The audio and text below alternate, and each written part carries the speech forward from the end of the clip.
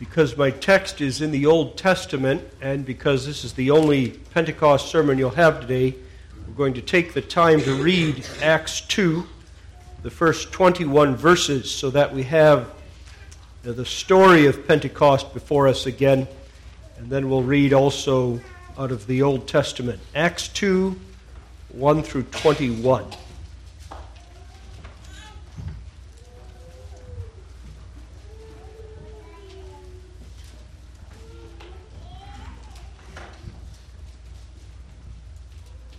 And when the day of Pentecost was fully come, they were all with one accord in one place. And suddenly there came a sound from heaven as of a rushing mighty wind, and it filled all the house where they were sitting. There appeared unto them cloven tongues like as of fire, and it sat upon each of them. And they were all filled with the Holy Ghost, and began to speak with other tongues, as the Spirit gave them utterance. There were dwelling at Jerusalem Jews, devout men, out of every nation under heaven. Now when this was noised abroad, the multitude came together and were confounded, because that every man heard them speak in his own language. And they were all amazed and marveled, saying one to another, Behold, are not all these which speak Galileans? And how hear we every man in our own tongue wherein we were born? Parthians and Medes and Elamites, and the dwellers in Mesopotamia and in Judea and Cappadocia, in Pontus and Asia, Phrygia and Pamphylia, in Egypt and in the parts of Libya about Cyrene, and strangers of Rome, Jews and proselytes, Cretes and Arabians, we do hear them speak in our tongues the wonderful works of God. And they were all amazed and were in doubt, saying one to another, What meaneth this? Others, mocking, said, These men are full of new wine.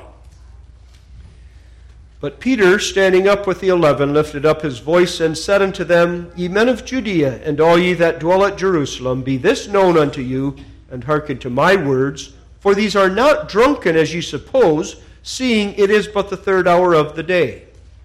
But this is that which was spoken by the prophet Joel, and it shall come to pass in the last days, saith God, I will pour out of my Spirit upon all flesh, and your sons and your daughters shall prophesy, and your young men shall see visions, and your old men shall dream dreams. And on my servants and on my handmaidens I will pour out in those days of my Spirit, and they shall prophesy. And I will show wonders in heaven above, and signs in the earth beneath, blood and fire and vapor of smoke. The sun shall be turned into darkness, and the moon into blood, before that great and notable day of the Lord come. And it shall come to pass that whosoever shall call on the name of the Lord shall be saved. This far in Acts 2. Now we'll read Numbers 11, verses 10 through 30.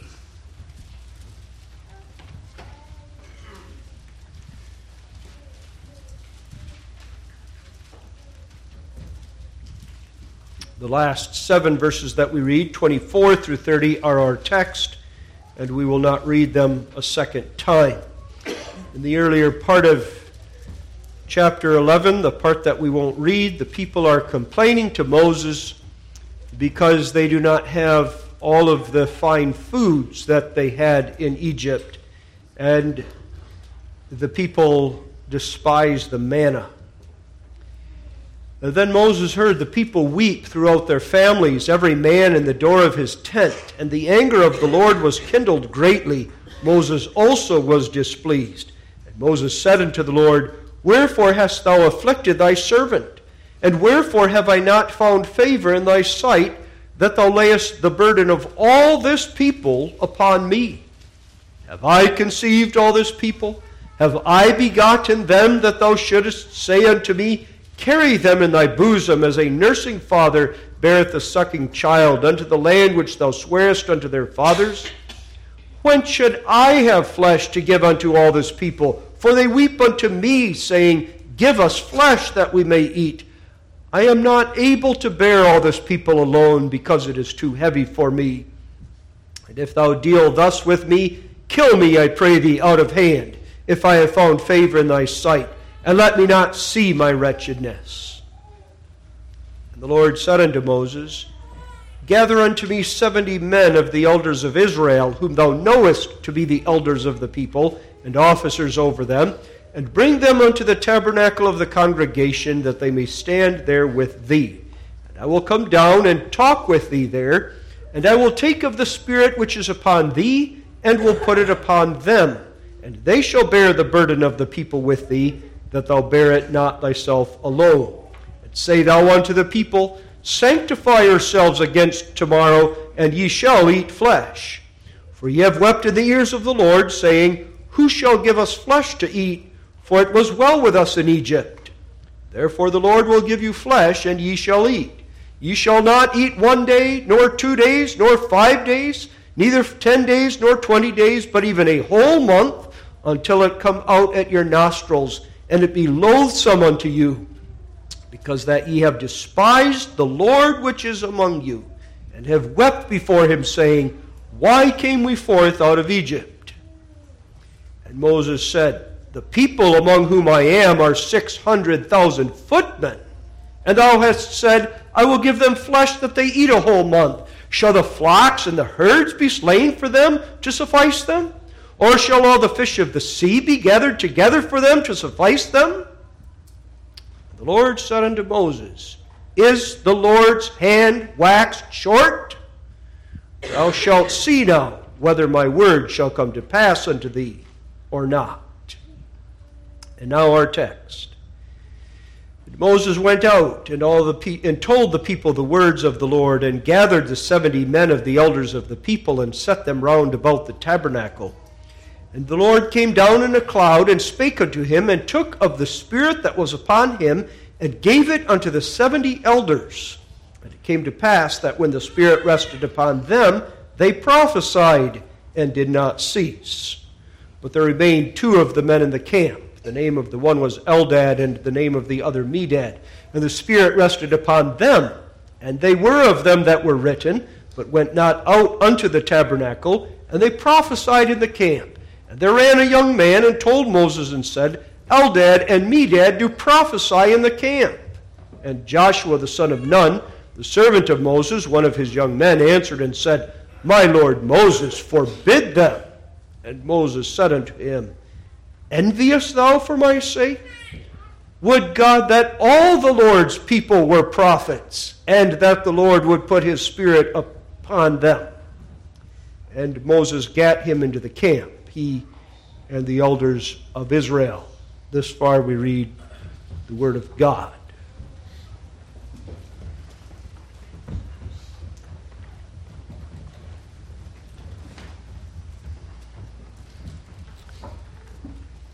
Having laid down his life on the tree of the cross to atone for sin, and having risen the 3rd day to show that he had conquered the power and the curse of sin, and was indeed our living Savior, our Lord showed himself for 40 more days to his disciples that he was alive.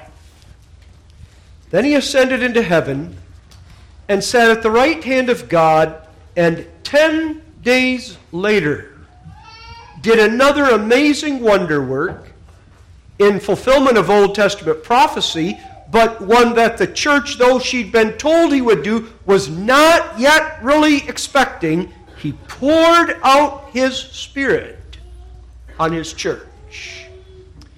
That church was represented, we read in Acts 1 and 2, by the 120 believers that were gathered there in the upper room. On them the Spirit came. And as the church grew and expanded, the Holy Spirit, though not poured out a second time, still filled those also who believed. Of that outpouring of the Spirit, Acts 2 spoke. And the 3 signs of the outpouring of the Spirit are instructive for you and to me, both in demonstrating that the Spirit was poured out, and also what that wonder meant for us. In the first place, we read that there was a sound as of a rushing mighty wind. You cannot see the wind, but the wind has power, and you can see its effects.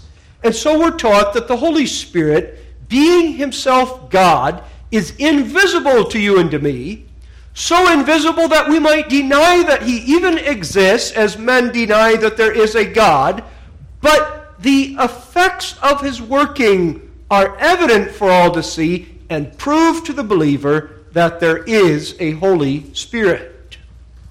That you believe is the work of the Holy Spirit.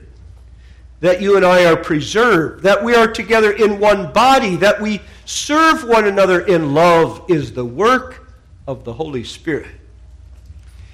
Then there were those cloven tongues as a fire that sat upon each of them, a reminder that the Spirit is a sanctifying Spirit, a purifying Spirit, and that the work of the Holy Spirit is, among other things, to cleanse you and me and the Church of Christ from sin, indwelling sin, remaining sin, and purify and sanctify us more and more as the church and the people of God to live to his praise. Really, that sign spoke of the Spirit's work in salvation. There are more aspects to the Spirit's work than only the work of salvation. We sang from Psalm 104, the work of the Spirit in providence, the work of the Holy Spirit causing life to come forth, the trees to put out leaves, the grass to grow and become green, the animals to bring forth their young. Everything Christ does, also as the Lord of creation, he does through his Holy Spirit. There is his work in providence. There is, though, his work in salvation, of which you and I are most familiar, and that second sign, the sign of him as a fire, underscores that. He sanctifies. And then the third sign of the outpouring of the Spirit pointed to yet another aspect of the Spirit's work, one that's more to the point of our text today. That is his coming upon the members of the church to equip us to speak as prophets. And let's not limit it just to the role of prophets, really to equip us to be those who fill the office of all believer, prophets, priests, and kings. That work, too, we cannot do except the Holy Spirit fill us. And the outpouring of the Spirit and the signs that accompany it underscore the need for the Spirit to be office bearers, not just those holding the special offices, but those who hold the office of all believer.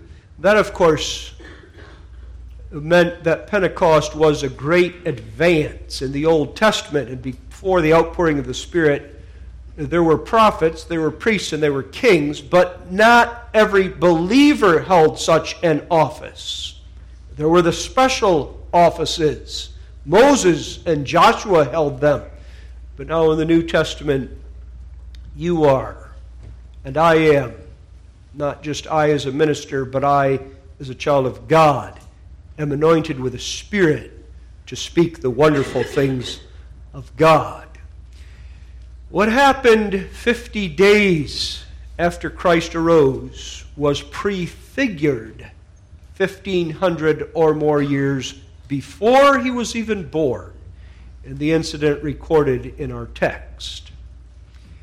What happened when God took of the spirit of Moses and put it on 70 elders was not just an analogy to Pentecost, not just a comparison, but a prefiguring, a typical, that is, a historical type or prophetic event. That comes out partly when Moses says unto them, "Enviest thou for my sake?" There are men prophesying, Moses, you should tell them to stop it. You are our leader. And Moses says, would God that all the Lord's people were prophets, and that the Lord would put his Spirit upon them. That wish of Moses was fulfilled on the day of Pentecost. What we have in our text then is a prefiguring, a type or historical prophetic event that points to the day of Pentecost, but certainly is only a type. That is not the day of Pentecost itself. Of course, the time difference makes that clear for one thing. 1,500 years later, Pentecost happened. In the second place, Moses is but a picture of Christ. Now, you cannot have Pentecost and the outpouring of the Spirit until Jesus Christ came in the flesh and atoned for sin. Moses does not do that for the people of God. And so this cannot be Pentecost. But in the third place, what makes evident that the event recorded in our text is only a type is that it happens in response to Moses' sinful complaint. People are complaining yet again. And Moses, instead of telling them that their issue is not with Moses, but is with God, takes it very personally. And when he goes to God in prayer, he doesn't go to God in prayer as the intercessor of the Israelites, saying, "This is their need, Father, and now supply their need." But he goes to God in prayer as one who distances himself from the Israelites. He is sick and tired of them. And to God he says, "Would you please just kill me? I don't want to do this anymore." He's complaining. And the answer of Jehovah to that complaint is, "I'm not going to kill you yet. But I will do something to show that the burden does not fall all on you. I will anoint 70 more men with your Spirit." When, by contrast, the Holy Spirit is poured out on the day of Pentecost, that was not in response to a complaint of our Lord and Savior. It did not indicate that Jesus Christ could not bear the burden of his people all himself, but rather it magnified Christ as the only and the complete Savior. Let's see those points more clearly this morning from our text under the theme, the divine anointing of the 70 elders. Notice first that they were anointed with Moses' spirit, which is not to say it wasn't Christ's Spirit, as we will see. In the second place, it caused them to prophesy. And thirdly, that this magnified the Spirit's work. That Spirit which Moses had was the Holy Spirit.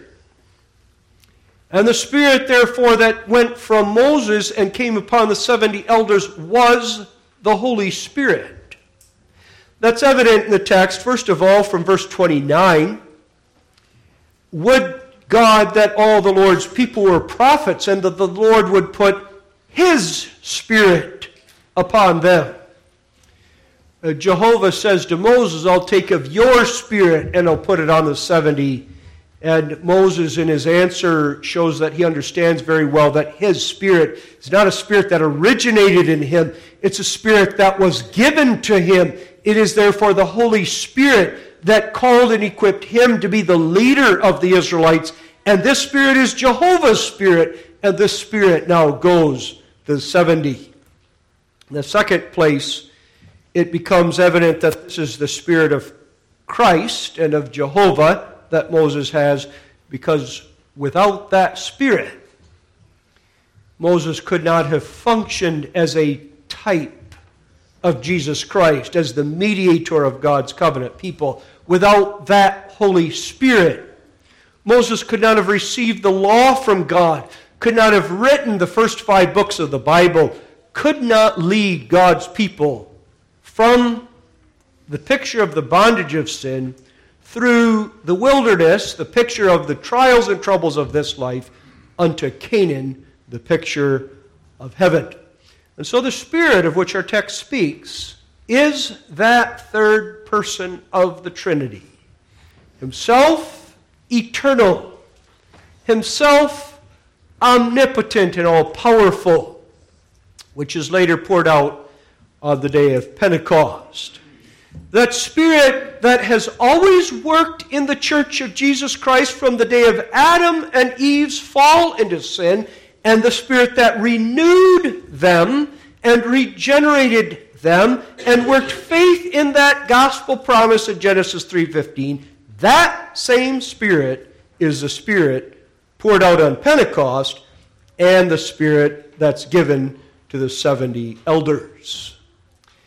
And now when we read that Spirit is given to the 70, remember again the different works of the Spirit: providence, salvation, that is the applying of the benefits of salvation personally, and then equipping for office. And understand that it's in that last sense that the text is speaking of taking of Moses' Spirit and giving it to the others. There's an office that God has for them. It's a temporary office. That it is, however, a specific office with a specific calling is evident from the fact that they must be chosen, these 70, from among those who already are elders. When leaving Israel, and when Moses' father-in-law sees the people of Israel, rather when leaving Egypt, and when Moses' father-in-law sees the people leaving Egypt, he says to Moses, "You can't do this. This isn't going to work." He sees all the people coming to Moses with all their problems, and Moses has to judge them. And he says to Moses, "You need helpers."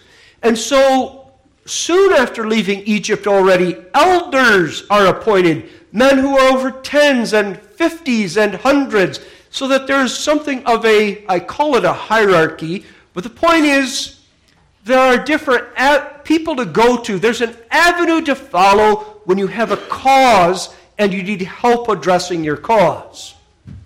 The men already exist, and they are men who are set aside for a particular work, to be an elder in the Old Testament. But now out of that group, 70 are chosen for a very specific task. The task is to assist Moses in two ways. On the one hand, to be to him advisors and helpers, and men who can give counsel and bear the burden of the people. And on the other hand, to speak the word of God.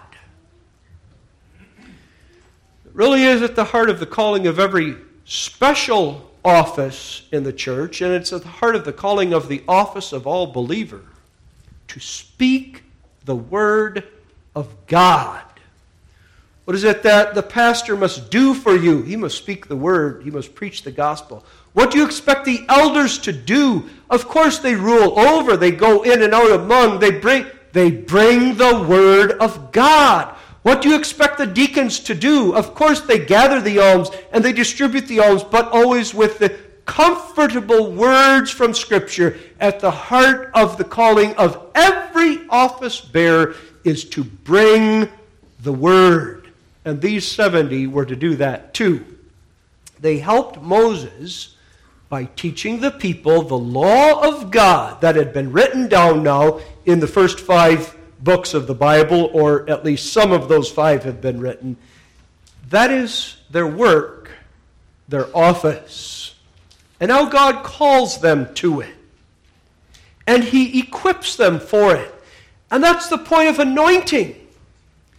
When the Holy Spirit comes upon a man, that is a man who's going to fill an office, that Holy Spirit indicates that that man is chosen for the office and then equips that man for the work of the office. When Jehovah says, "I will take of the Spirit that I've put on you, Moses, and I will put it on the 70," He is saying, as it were, to those 70 and all of Israel, there are more men than just Moses who have the ability, who are equipped, and who are called to bring the word of God. Do not despise them when they bring you that word. Listen. They speak out of the power and equipping of the Spirit. It's in that way that the event recorded in our text is a prefiguring of Pentecost. For what happened at Pentecost was that you and I, we weren't alive yet, believers in the church were given an office. You and I come and share in that office when we're regenerated, when we are united to Christ by faith. Then 2 aspects of the Spirit's work come to us at the same time in the New Testament. On the one hand, the saving benefits of Christ are given to us through regeneration, but also by virtue of being regenerated, united to Christ by a true and living faith, we become Christians. Lord's Day 12, question and answer 32. We partake of the anointing of Jesus Christ. Something not everyone in the Old Testament did. Because you and I have always had the Spirit, that is, from the moment of our regeneration, and especially those of us born and raised in the covenant might not remember a time when we did not have the Spirit in this sense to equip us to be prophets, priests, and kings. Let's underscore and drive home the fact that the church did not always. What that means practically is not that we don't need pastors, elders, and deacons anymore. Some will go in that direction. If we're all holding office, then we don't need the special offices. But the New Testament itself underscores the need for the special offices in the church. But what it does underscore is that you and I are called and equipped of God to represent Him. In the Old Testament, as it were. But when the enemy came, of course, the men of Israel had to draw their swords and go fight the enemy. But the real leaders of the spiritual battle against sin were the prophets, the priests, and the kings. And now you and I might look to someone else in the church and say, well, they're the leader. But you and I are called and equipped to fight sin. To give the devil an answer when he tempts and taunts us. And the answer being, it is written. You and I are called and equipped to go to the unbelieving coworker or unbelieving neighbor and say, thus saith the Lord. In a spirit of meekness, of love for the neighbor's or coworker's soul, but still, we don't say, I'm going to not witness to Jehovah's name. I'm not going to publicly manifest that I'm a child of God. Instead, being filled with the Spirit poured out on Pentecost, we say, I have an office. I have a calling. I have a responsibility. And my responsibility is to to exercise the gifts the Holy Spirit has given me in the service of Jehovah God. There's a sphere in which we carry out that work that we ought to find very, very pleasant. And that's the Church of Jesus Christ. I spoke of speaking to unbelievers. But here in the body of Christ, we manifest the communion of saints. What is it to manifest the communion of saints? It is to be ready to go to a brother or sister and help him or her in his and her godly walk. That includes, but it's more than, bringing a meal to somebody who needs a meal and helping someone out in some other tangible, physical, earthly way. It includes, but it's more than. It's in the office of all believer, in the authority that you and I have, that we go to the brother who sins and call him to repentance. It's an exercise of the office of all believer, that when we bring the meal or some other tangible indication of love, we say also to the brother or sister, be encouraged. The Lord loves you, and we bring the word. This is part of the work that we have as holding the office of all believer. Not the least aspect of that work from the viewpoint of our text and the outpouring of the Spirit is that we speak to them the wonderful works of God. Now, it's not an option for you and for me to be a prophet, priest, and king in the sense in which Lord's Day 32 speaks of it. We don't say, I will today and I won't tomorrow, I will to that person and I won't to that person. We are anointed. The Lord commands us.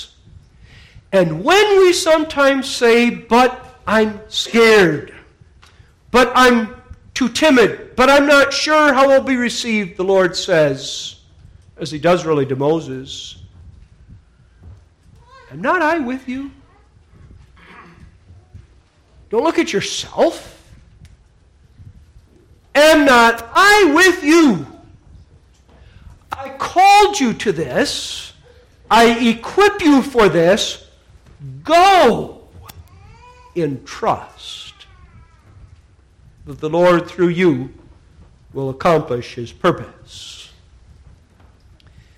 That beautiful work of the Spirit equipping you and me to be prophets as well as priests and kings is not divorced from the saving work of God. I've been distinguishing between the Holy Spirit in his regenerating, preserving, sanctifying, glorifying, justifying work, and the work of the Holy Spirit in his equipping us as office of all believer. And the distinction must be made, but not that to leave the impression that the equipping of the Spirit of us to be prophets, priests, and kings is unrelated to salvation, for one thing. Both the sanctifying, saving gifts of the Spirit and the anointing of the Spirit as prophets, priests, and kings come only to the elect. And there's a little hint of that in the text. These 70 who are appointed are written. The Bible indicates that. Verse 26, Eldad and Medad are among them that were written. And the point is that even of these 70, there had to be a record that these 70 were appointed. If any man, a 71st man, says, I too have that Spirit, you too may listen to me, then the Israelite can say, you're not written. Your name is not on this list. I need not view you the same way I view them. But always the writing of a man's name in a book is a picture of the work of God electing from all eternity and writing our name in the book of life. But even more, the relationship to the saving work of God is that the Spirit that comes upon us is the Spirit of Christ, which he earned for sinners in dying on the cross. Here Moses is clearly the imperfect type. Not only does he not die on the cross, but his own sins show themselves. He's frustrated, he's angry, he is himself complaining, and the Spirit that has come upon him, he is suggesting to Jehovah God, is not enough of an equipment for him to do the work he's called to do. In answer, the Lord could have said, Moses, I need to teach you some doctrine. You need to learn to trust and obey. The Lord is very compassionate to Moses and is to you and to me more often than not when we come to him in our weaknesses and with our needs. And he says, not just would you trust and obey, but he says often, I see what you're saying, and I'm going to provide for your need. And he does that to Moses and gives Moses 70 men. But when what contrast he stands there to Christ. Christ who had a work greater than that of Moses. Moses had, shall I say, merely to lead 2 million people through the wilderness from Egypt to Canaan. Jesus Christ has the blood and the sins of all his people on him, on his shoulders and on his back. And he goes to the Garden of Gethsemane, and from there to the high priest's palace and Pilate's, and from there to the cross. And not once does he say to Christ, to God, I cannot do this. I need help.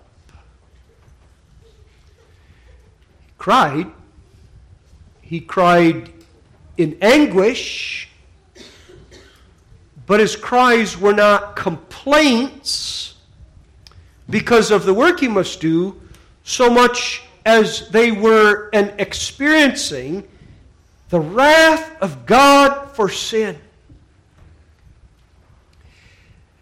So when he went to the cross, by which he earned for us this gift of the Spirit, he showed that he was our only sufficient and complete mediator. Then on the day of Pentecost, when he poured out the Spirit on the church, he was really showing the same thing. Moses' Spirit goes to the 70 because Moses cannot do the work alone. But on the day of Pentecost, when the Spirit was poured out on the church, do not get the impression that that was Christ saying, I can't do the work of representing God and serving in his cause all alone. I need help. Will you please help me? No. It was Jesus Christ saying, I can do the work alone. I do the work alone. But instead of doing the work alone apart from you, I do that work alone, but through you. And you ought to be, and I, absolutely amazed that you've been set apart to represent Jehovah God, his cause and his covenant. And that Jesus Christ says, to do that I will work in and through you. And then at the end of the day, that you and I should say, and yet it was not I, but it was he. The effect of the outpouring of the Spirit on the 70 is that they prophesied.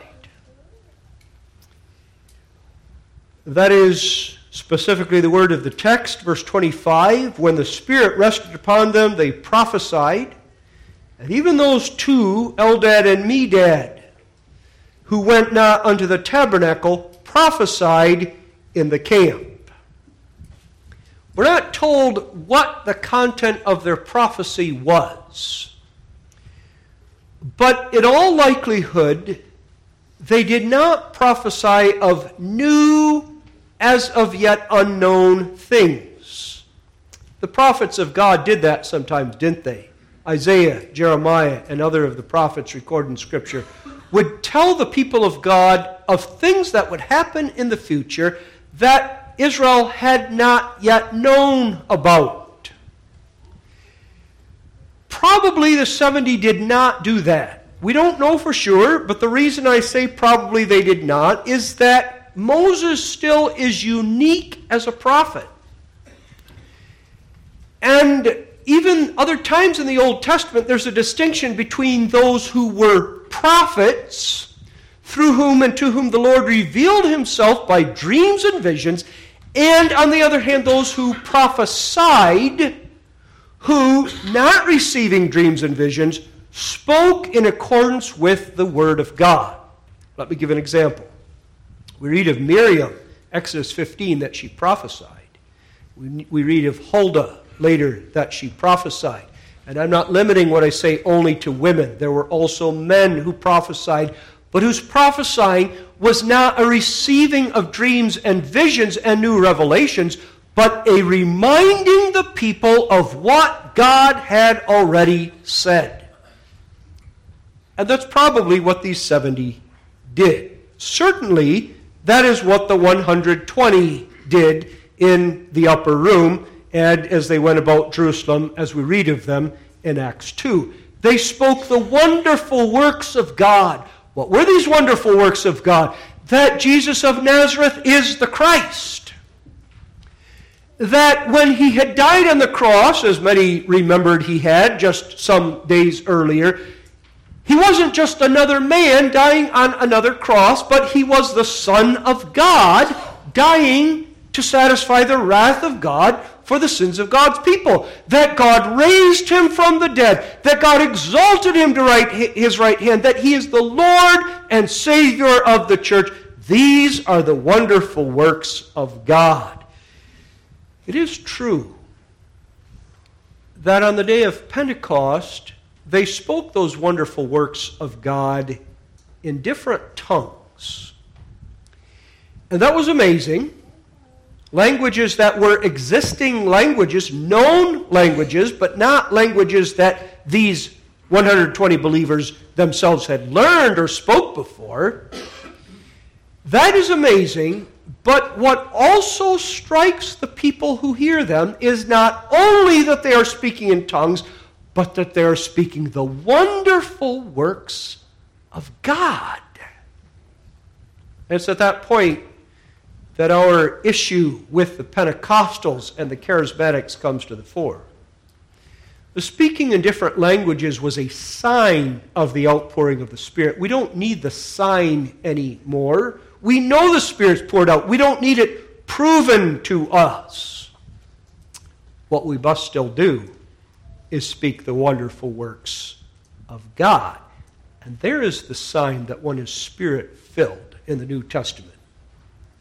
Not that he speaks gibberish that somebody can't understand anyway, but that he testifies of the glory of God, the greatness of God, the love of God, the righteousness of God, the mercy of God to all around.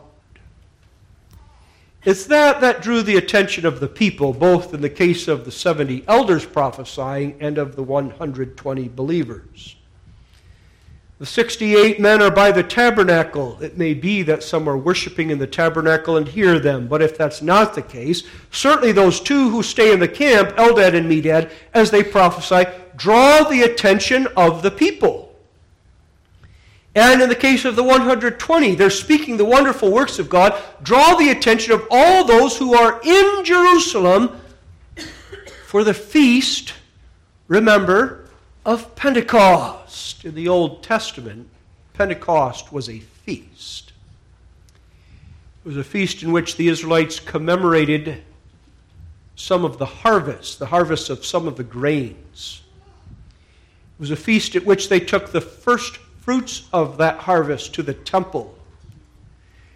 And so Jesus Christ pouring out his Spirit on the day of Pentecost is telling you and me there's going to be a great harvest of the work of Christ on the cross, a great harvest in the glorious salvation we'll have to all eternity, and you have the first part of the enjoyment of that harvest now, because the Holy Spirit is in you and upon you. In other words, whenever we lose sight of heaven, or if ever we forget about heaven, or if ever we forget that heaven is our home and it's the purpose for which we've been saved and it's our hope, then we're also forgetting that the Spirit has been given us and that we have already now the first part, the down payment of that glorious inheritance.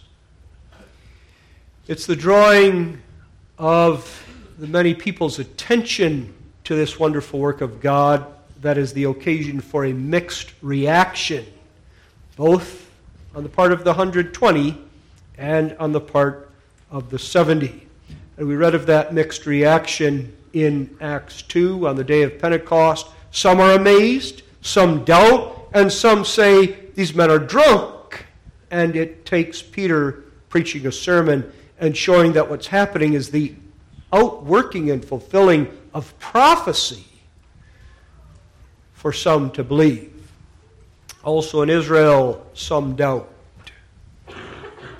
Moses, stop them from speaking. My Lord Moses, forbid them. And Moses says, no. Would God that all the Lord's people were prophets, and that the Lord would put his Spirit upon them. Here too, further to underscore that the event in our text in which these 70 prophesy is a prefiguring of Pentecost, but only a type, only a picture, we have to see two things. First, that the Spirit of Moses put upon those 70, and we never read throughout anywhere in the Old Testament of successors to those 70 when they die. There are always elders over 10 and 50 and 100 over the different cities of Israel. There are always those. We don't ever read of successors to these 70. They're given for a limited time, whereas the office of all believer continues now and will until our Lord returns and into eternity. In the second place, the King James says in verse 25 that when the Spirit rested upon them, they prophesied and did not cease, indicating that they continued in this office and the work of it indefinitely. But in fact, the Hebrew is, they prophesied and did not do so again. And they did so no more. You don't know Hebrew, and I'm not going to take the time to point you to many other passages where the translation of the Hebrew word here is exactly the opposite of what we have in our text. But I say nonetheless that what the Spirit is saying is not that they prophesied for the rest of their life without ceasing, but rather that even the work they did was limited by time. And that's not true of the work that you and I do as prophets, priests, and kings. The office of all believer, you cannot lay down. We want to sometimes, don't we? We feel like Moses. We're sick of it. Sick of being a Christian. Look at all the trouble it brings. Trouble in the church. Trouble at work because we get accosted for our faith. Trouble, trouble, trouble. Let's just give it up. And the Lord says to you and to me, you didn't choose to be a Christian. I put you there. You can't choose not to be a Christian. I made you one. Now get on with it. And once again, the sufficiency, the strength, the grace to persevere is found in Christ. Let's take a lesson generally from the Israelites and from Moses when they're down. Let's not do what they did in complaining and saying, we give up, let's go back to Egypt. Let's instead go to our Lord and Savior and find in Him the grace. And that grace will be given to speak His wonderful works. How do you do that? It doesn't require one to speak a lot necessarily, and one who doesn't often speak, there are quieter people among us and everywhere, isn't inherently not fulfilling his office, whereas one who speaks a lot is inherently fulfilling the office. The question isn't how often, the question is what, and in what opportunities, and to whom, and to when, and why. Do we speak about our faith? Faith in a God who created, faith in a God who redeemed. Do you speak of the wonder work of God in your life in saving you? Is this a secret? Or do you speak to others about it? That is speaking the wonderful works of God. Certainly we do so as we teach our children and our grandchildren. But never say, I will not. You're called. As you and I fulfill that calling, and as the 70 did, we magnify the Spirit's work. When I speak thirdly of magnifying the Spirit's work, I do not mean to take the focus off Christ. I mean instead to underscore, as Reformed doctrine does, that to magnify the Spirit is to magnify Christ. Because the Holy Spirit never works apart from Christ. It was Jesus Christ who poured out the Spirit on the day of Pentecost. It is Jesus Christ who said to his disciples that when the Comforters come, he shall testify of me. The Spirit magnifies Christ. So for us to magnify the Spirit's work properly is to magnify Jesus Christ who sent him. There again, the Pentecostals and the Charismatics take a different approach. It is for them as if of the three persons of the Trinity, the Spirit is really the only one that matters. And to magnify the Spirit, to speak in tongues, to be given over to holy laughter, or to holy dancing, or all other fits of the Spirit of which they speak, is the be-all and end-all of the Christian life for them. But for the Reformed believer, to magnify the Spirit in his anointing me, you, to be prophets, priests, and kings, is to say, what great things my Lord hath done for me, and is to say that by the work of my Savior on the cross and the outpouring of the Spirit in our hearts and lives, we are brought near to the triune God together in covenant fellowship.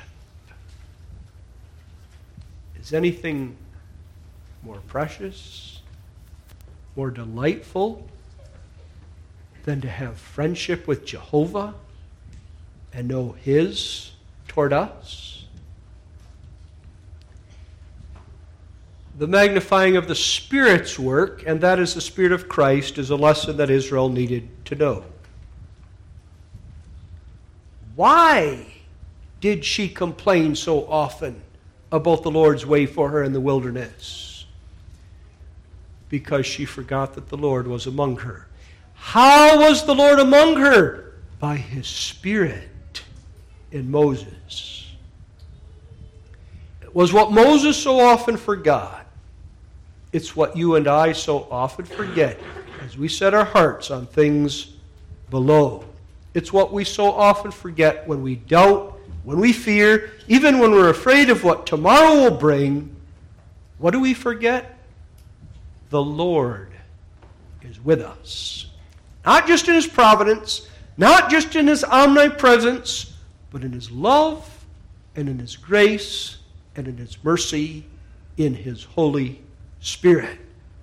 Israel is taught not to complain again. I'm not saying she remembered the lesson, but she's taught that because Jehovah must be for her sufficient. If she has nothing but manna, no quails and no fish, no leeks and no garlics, no onions and no melons, but has Jehovah, she is blessed, favored, and saved. And even the Israelites need to know that, and they're taught that too in Moses' answer to those who say, forbid them. Moses' answer in essence is, forbid men to manifest the work of the Spirit and the Spirit's presence among us, and therefore Jehovah's presence among us? Oh no. And the application to the Church of Jesus Christ in the New Testament is this. Magnify the Spirit and his work in our midst. How? By recognizing whom God has appointed to be office bearers over us and honoring them for their work's sake. By exercising the gifts God has given you and me in the body of Christ. But ultimately, by beholding your Lord and Savior Jesus Christ alone, complete, and all-sufficient, and His work as being the very ground of your salvation, the possibility of your salvation, and the reason why, wonder of wonders, you are here in the body of Christ to serve and thank Him. It's the more we're impressed with the fact that He has saved sinners by His grace, the more we are impressed with that we will not say, must I speak His wonderful works? But instead will say, O Lord, give me always, I will speak Thy wonderful works. And even the desire is the Spirit's work in us. Amen. Our Father which art in heaven, magnify Thy name. Do so by magnifying Jesus Christ. And may the Spirit's work in our midst and in our lives point us again to our Lord and Savior and the fullness of His salvation. And we find in Him all things necessary for soul as well as body. And as we go through the wilderness of this life, keep us from murmuring and complaining, because although trials do come to test us, yet we must remember that we have the Spirit, and therefore the token of Thy love and presence, and therefore we come to Thee in supplication and not in anger or complaint. Equip and sanctify us to that end. We pray for Christ's sake. Amen.